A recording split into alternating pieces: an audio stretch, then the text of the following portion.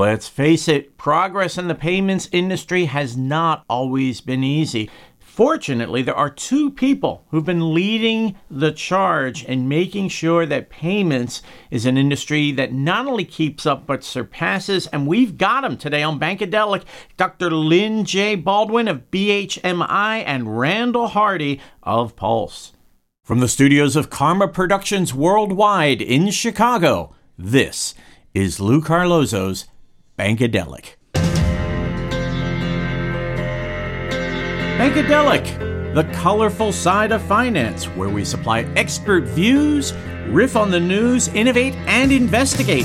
Actionable insights, unscripted.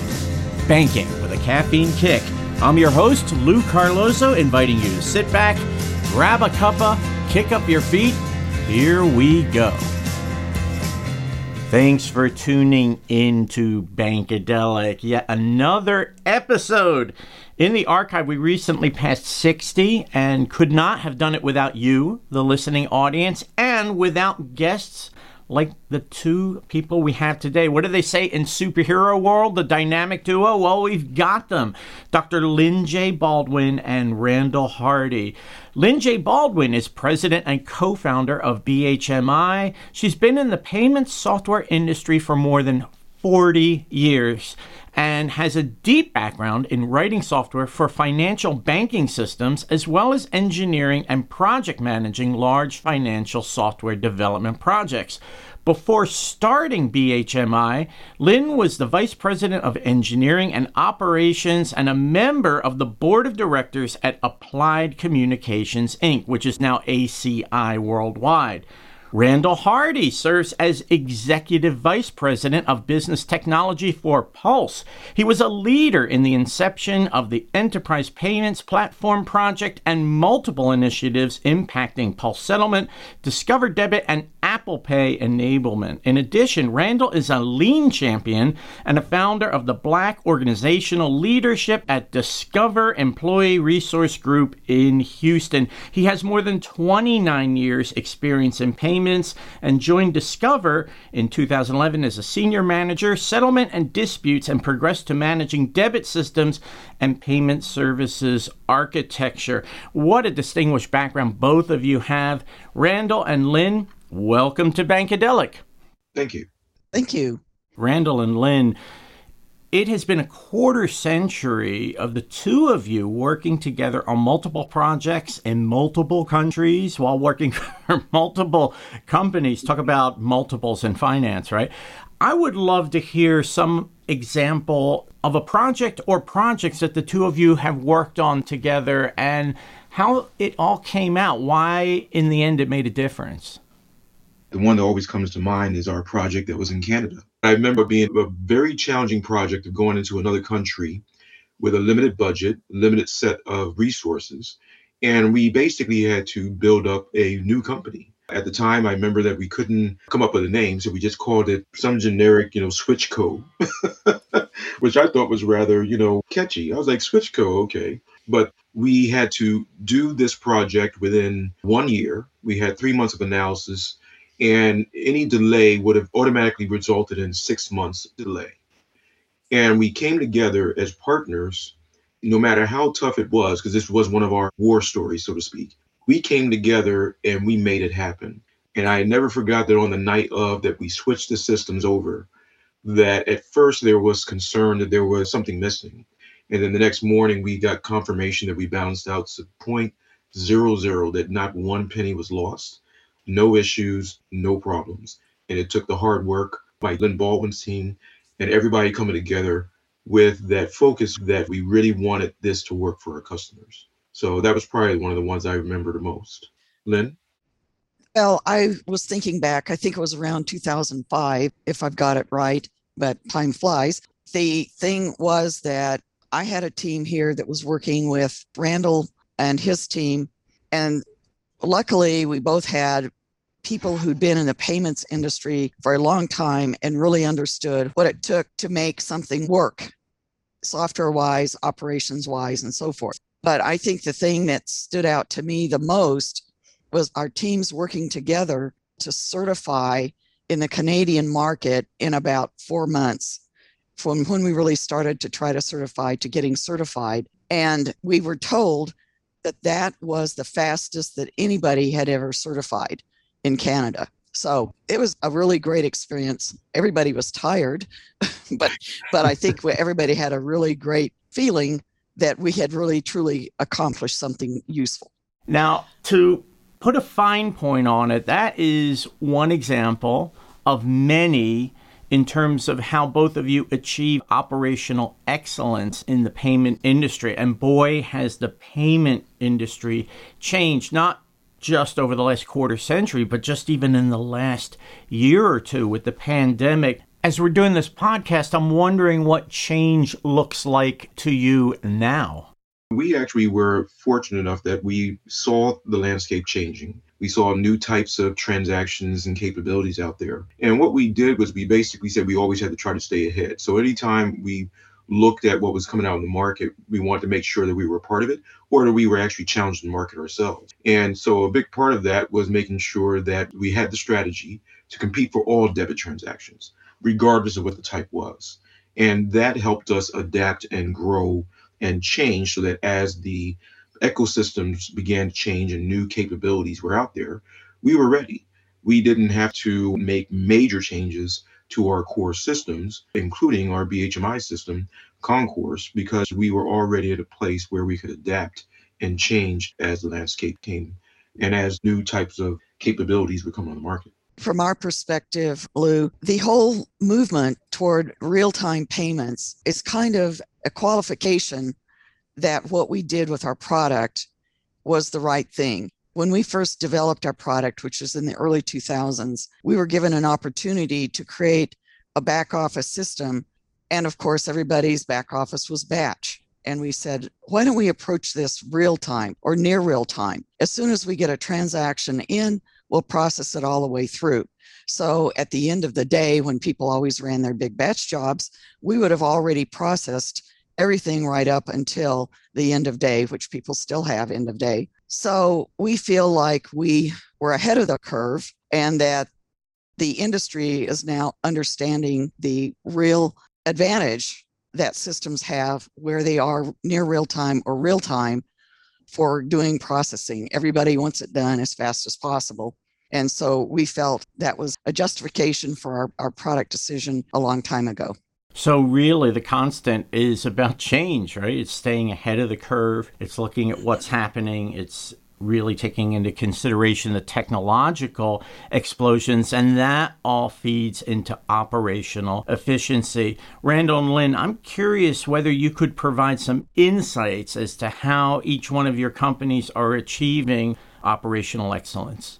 We tried to make it simple for our teams to know that to be operationally excellent, there were 4 things that we said that we would not compromise on. And they were things that we thought that were important, not to grow the company, but to know that we are running the company effectively. And so we taught our teams to have customer focus at all times. And customer focus is going to mean things like reliability and speed and the quality of the service. We also said the second was financial discipline. We always have said that we want to make sure that we are managing the costs of our systems in a way that they're actually efficient as well. That's part of it. We always taught everybody about employee respect and that we always want to make sure we don't lapse on security. So when we basically gave everybody those 4 pillars, we said, let's not compromise here.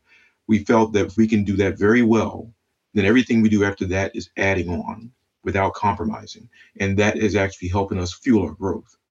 From our perspective, which is a little bit different, after all, we are a software development company and not so much operations as a large financial operation like Randall heads up. But our core concerns are, first of all, does our software work for the customers that have gotten licenses for our software? Is it operationally easy to manage? Can we run all the time, real time, and not lose transactions? That's really key. And also, we really put a lot of emphasis on our customer support people because anybody who's running our software is in fact moving money or handling money in some way in a back office. And if they have any issues, we have to be there to make sure that our software is meeting the needs that they have and meeting the SLAs that they've committed to. So From our perspective, the customer is the most important thing, and we need to make sure our teams are aligned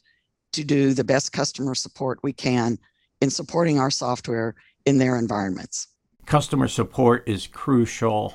I think we would all agree across every part of the financial services spectrum.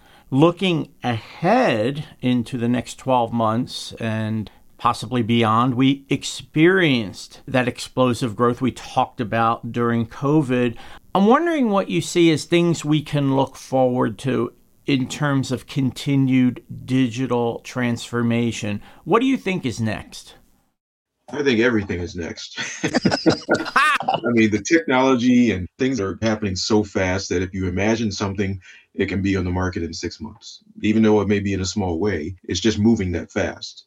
And I look forward to the fact that a lot of things that we probably used to dream about, but were too expensive in the past, are now just going to be standard stuff. You'll probably be able to imagine being in your car, driving home, and your wife calls you and says, hey, we need some of this and some of that. And Alexa may record it and say, hey, do you want me to just go ahead and order it, pay for it on your default card, and then have it shipped or dropped by the house? And those things are now real. They're possible. And the pandemic kind of sped up a lot of things that we weren't expecting. Digital transformation just went so fast, so quickly. But it also means that we're going to see more transactions because there will be more ways to actually pay for things, making things more convenient. So the ecosystem is going to grow just in general.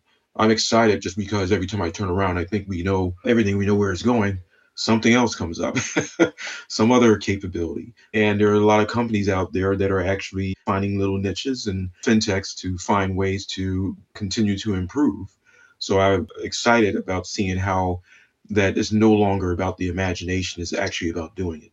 One of the things that has kind of struck me just recently is this buy now, pay later. We used to have things like that in department stores, layaways, and people would come in every month and pay on their goods. And after 6 months, they'd be able to take their purchases home. And the fact that buy now, pay later really took off for the fintechs, I found that really fascinating. And some of the fintechs that are offering that have now said, oh, if you're late on a payment, we won't even charge you extra. So I can see more and more people saying, gee, I'll go ahead and do that. My risk at doing this is really low. And I noticed the other day that a large bank, is now going into buy now, pay later, which somewhat surprised me, but it is a movement in the industry. One of the things that we are concerned with, and again, our software handles any kind of transaction, P2P, B2P, whatever the transactions are, we can handle them in the back office. But one of my concerns, because I do software development and we do deliver it to people who are moving money, and money is an important thing, is the security that we have to continue to work on all the time. There are a lot of bad people out there that are doing bad things against computer systems, not just financial systems. And I see that in my mind is something that we continue to have to work harder and harder on as we go forward. More transactions, more money being moved, more personal information flows with P2P payments, right? So there's a whole emphasis in the software industry about how we keep all of that as secure as possible. And there's always something new coming out that we have to address from a software perspective. So I don't know how Randall thinks that's moving in the market, but we see all kinds of breaches in places that we wouldn't have expected, not just in financial systems. How do you see that playing? Yeah, I think that things are going to change. Probably in the next year, I see that security is going to be a big part of it. There's a lot of companies that have been hit with ransomware, but it was never public. And I think that the government's probably going to take a stance, and probably already has in some ways, that security will be a top priority of everything we do. I feel comfortable because, as I said before, our 4 pillars for Pulse, security was one of them. We said we have to always stay secure. So that's one of the things we said, let's not fail there. But I do agree that there is a lot more of that happening. It's happening faster. So you have to be able to catch it, be ahead of it. But there are ways to position yourself to not be impacted greatly. And we have to make those investments. We already have in a lot of cases, and we continue to as threats emerge to make sure that we're prepared for just about anything. We were actually even talking about that when the pandemic happened. We actually had never seen one. but we had prepared in advance just in case. And we were able to do our works and everything else, be able to respond. And we look at that with everything we do. How do we balance that with everything else? But I do see that, yes, as things are going faster too, that's one of the challenges, how fast some of these breaches are occurring or how long they've been occurring and nobody knew it. So we have that same concern. Yeah, and as long as the bad guys are out there, it is so reassuring to know that two very good people are on the case here. I want to thank both of you so much for being on the podcast, Lynn and Randall. Here's to doing it again at some point. Yes. I look forward to that. Thanks, Lou. Yes. Dr. Lynn J. Baldwin is president and co-founder of BHMI. Randall D. Hardy is the executive vice president of business technology at Pulse. You can look for Lynn and Randall on LinkedIn.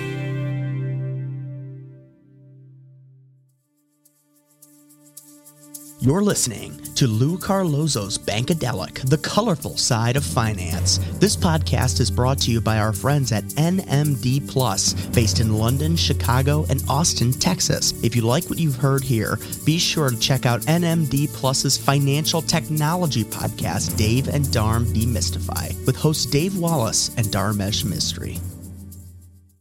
Bankadelic, sponsored by the William Mills Agency. For close to 40 years, the William Mills Agency has served hundreds of companies that provide a wide range of products and services in the banking, payments, mortgage, credit union, and related markets. The William Mills Agency is the largest provider of PR and marketing services for companies that market to the financial industry.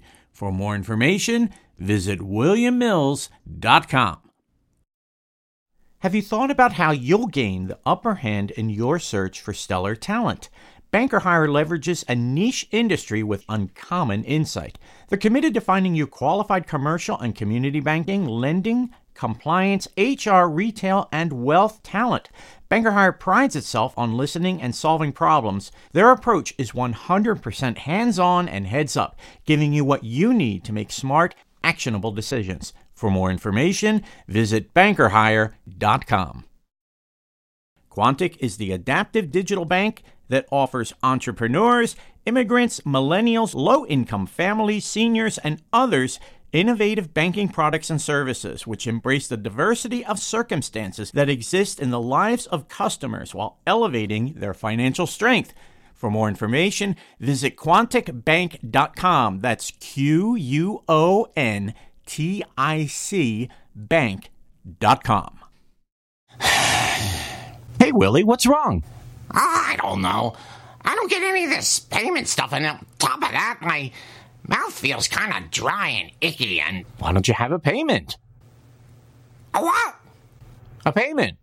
It's that little mint that freshens your breath, whitens your teeth, and helps you to comprehend what the heck an application program interface actually is. Here, have one. Okay. Wow! All of a sudden, I understand everything, and my mouth feels great. The Faster Payments Task Force, speed and Swift codes, and all of that stuff, it's all coming to me. I can't believe it. Well, you can thank me later, Willie. How can I do that? Well, send me a payment. Yeah, okay, I'll get you a box of payment. No, I mean a payment. What? Yeah, I figured $10,000. Oh my God, I thought this was only going to cost 50 After all, cents. payments are a refreshing graduate school level MBA education payment in a box. fraud. And sending me that money, you know this now, Willie, is it? As the victim of payment fraud, I'm reluctant to say it, but Bankadelic presents 3 bullseyes.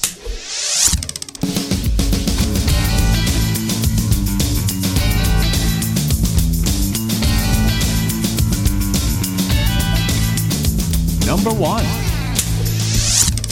The industry is now understanding the real advantage that systems have where they are near real time or real time for doing processing. Everybody wants it done as fast as possible. Number 2. The fact that buy now, pay later really took off for the fintechs, I found that really fascinating. And some of the fintechs that are offering that have now said, oh, if you're late on a payment, we won't even charge you extra. Number 3. I'm excited just because every time I turn around, I think we know everything, we know where it's going.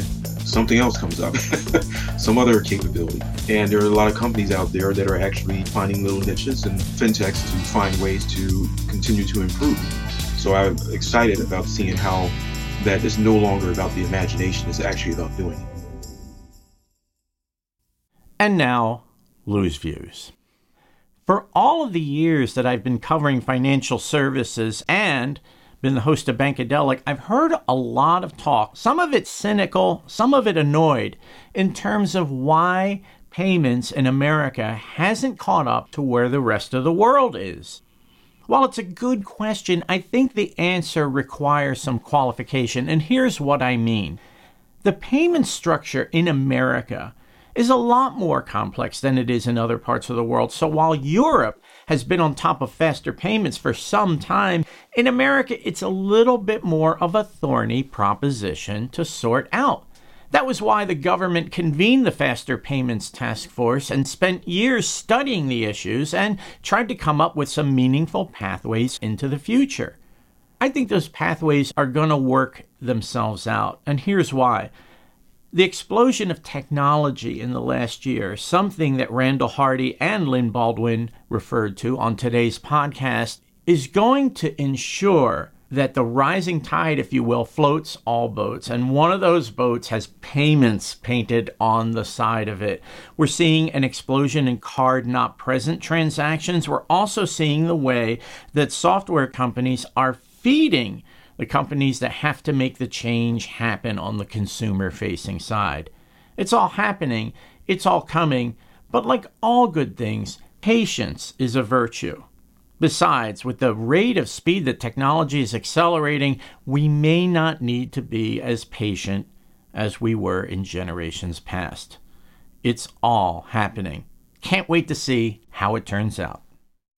Thanks for tuning in to Bankadelic. We hope you join us next time and check back in the weeks ahead as we build our podcast vault.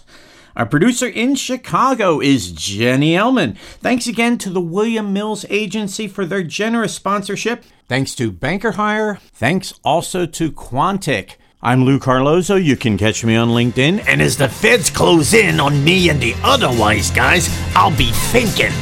Until next time, so long.